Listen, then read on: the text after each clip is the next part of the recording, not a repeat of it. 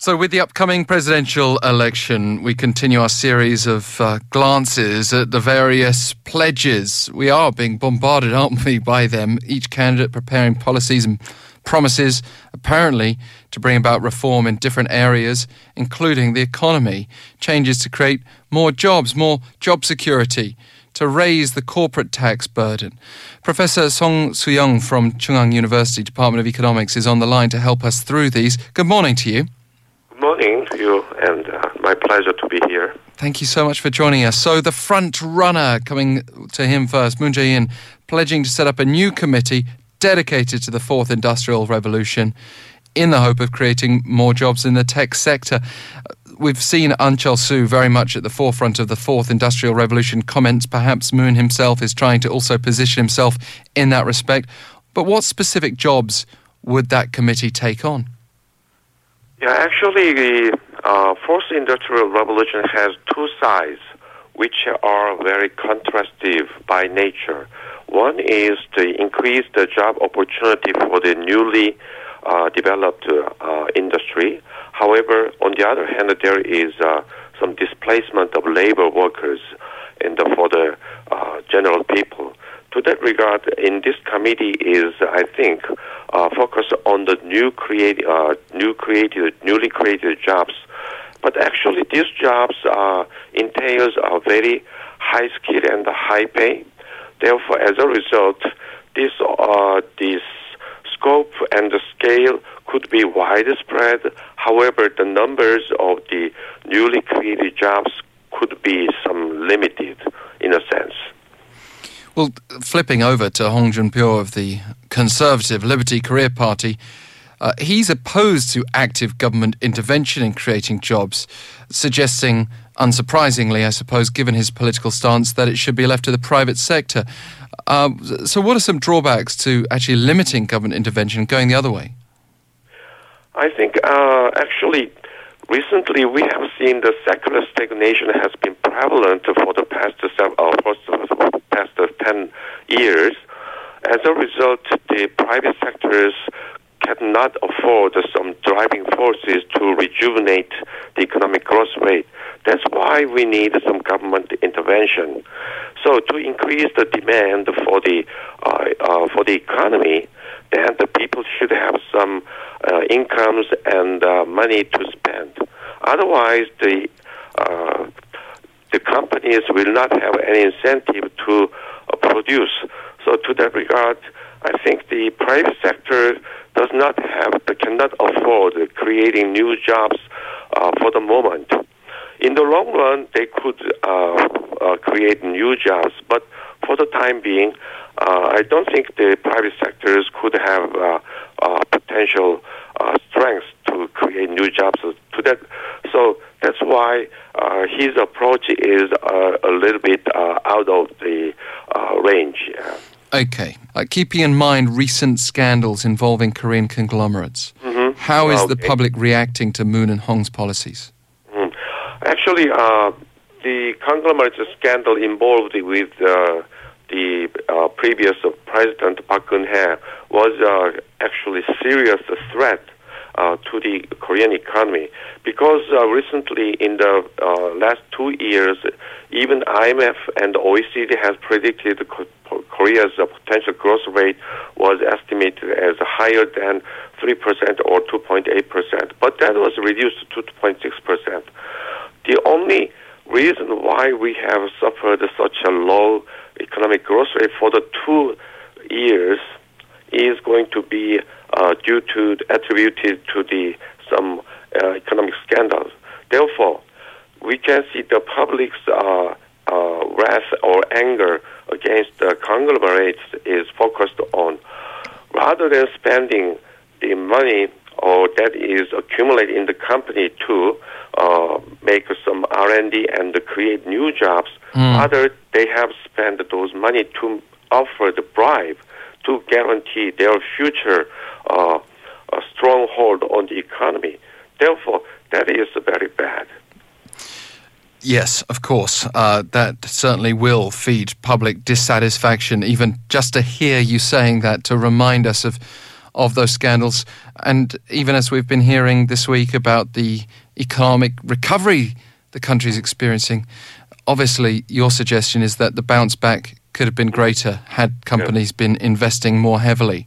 A name that we've not touched on so far, not greatly, apart from my brief mention with the Fourth Industrial Revolution, Ahn Cheol-soo, focusing very much on spurring youth employment, promising 80% of salaried big business employees what they earn to younger people hired by smaller companies. He's also promised a 300,000 won monthly subsidy during the first 6 months of youth job training. How effective do you think those pledges could prove to be?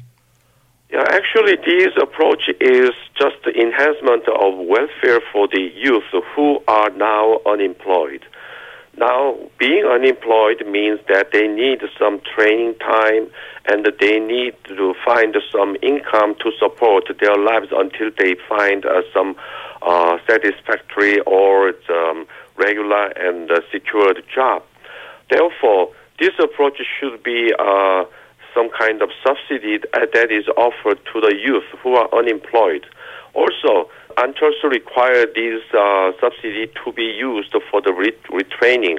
However, rather than these 300,000 won, that is only limited for the usage of this subsidy for education. Rather, why not to support the youth to live on the money, and then they could freely find some skills and learnings. Of course, those learnings, I think, should be provided and offered by the government because the private sector does not have, they do not want to spend money to re-educate or train for their own labor forces. Simply, they would like to lay off the labor, and they would like to hire the newly invented artificial intelligence or robotics that could increase the productivity much higher. So, therefore, this 300,000 won that is offered by Ahn Cheol-soo for the youth who are unemployed should be some subsidy for the unemployed youth for welfare enhancement. Yeah. So even here, closing the gap to big businesses seems to be a prevalent theme. And we see a divide there within the conservative camps. Yoo Seung-min of the Baron Party, the breakaway camp, voicing the need to raise corporate tax burden from 18.5% to 22% to support welfare spending. But you've still got Hong Joon-pyo there stating that he would actually cut corporate tax if firms increase employment, invest more in R&D. Drawing on what you've already said earlier through this interview, which of those approaches would be more likely to work? I have to treat differently a little bit. For the return of the corporate tax, which was reduced by the previous President Lee Myung-bak as early as 2010 or 9, actually that is returned to the original level. So we should, once it is returned, that could have a long-term effect. So that could not be touched anymore. However, the cutting of the corporate taxes for the firms who increased employment and investment in R&D should be very short-term benefit to be offered to the companies.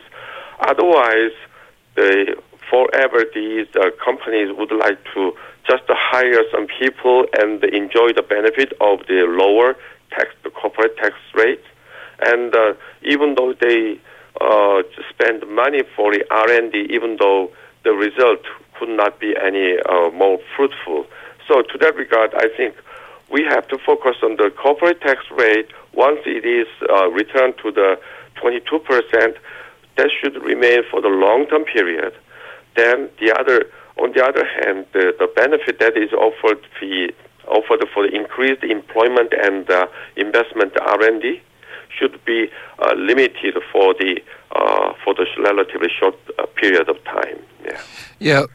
We got you, who's got this economics expertise behind him, also pledging to guarantee 11 hours of minimum rest, preventing work outside regular labour hours. Shim Sang-jung of the minor opposition Justice Party's gone further, wanting to curb labour hours to 35 per week, which sounds low for us here in Korea, but at the same time we've, I think, proven that high working hours does not equal high productivity. That's right. I agree with that. So actually, the reduced working hours could help increase the productivity of the labor. However, that is still smaller than the productivity enhancement through the displacement, substitution of the labor with the robotics. So, in the long run, I think we have to think about some steps to compensate for these loss of income, because the corporations, they would like to hire robotics because the productivity is dramatically increased.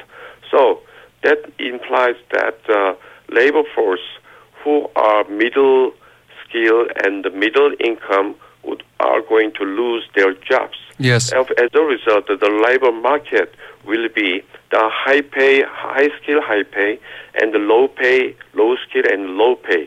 So that is hollow. There is a hollow out of the middle income people. So that is a problem we should, for the government to get involved or intervene to help the middle skill and the middle people to be prepared for the upcoming future. Professor Song, thank you very much for joining us today. Professor Song Soo-young of Chungang University taking us through some of the main pledges. Another we didn't get to, raising the minimum wage to 10,000 won. And when we speak of welfare, cutting working hours, increasing job opportunities, does this smack of populism at the expense of the economy? That's where I'd like to bring in you, our listeners. Text us your thoughts, #1013 for 51 per message.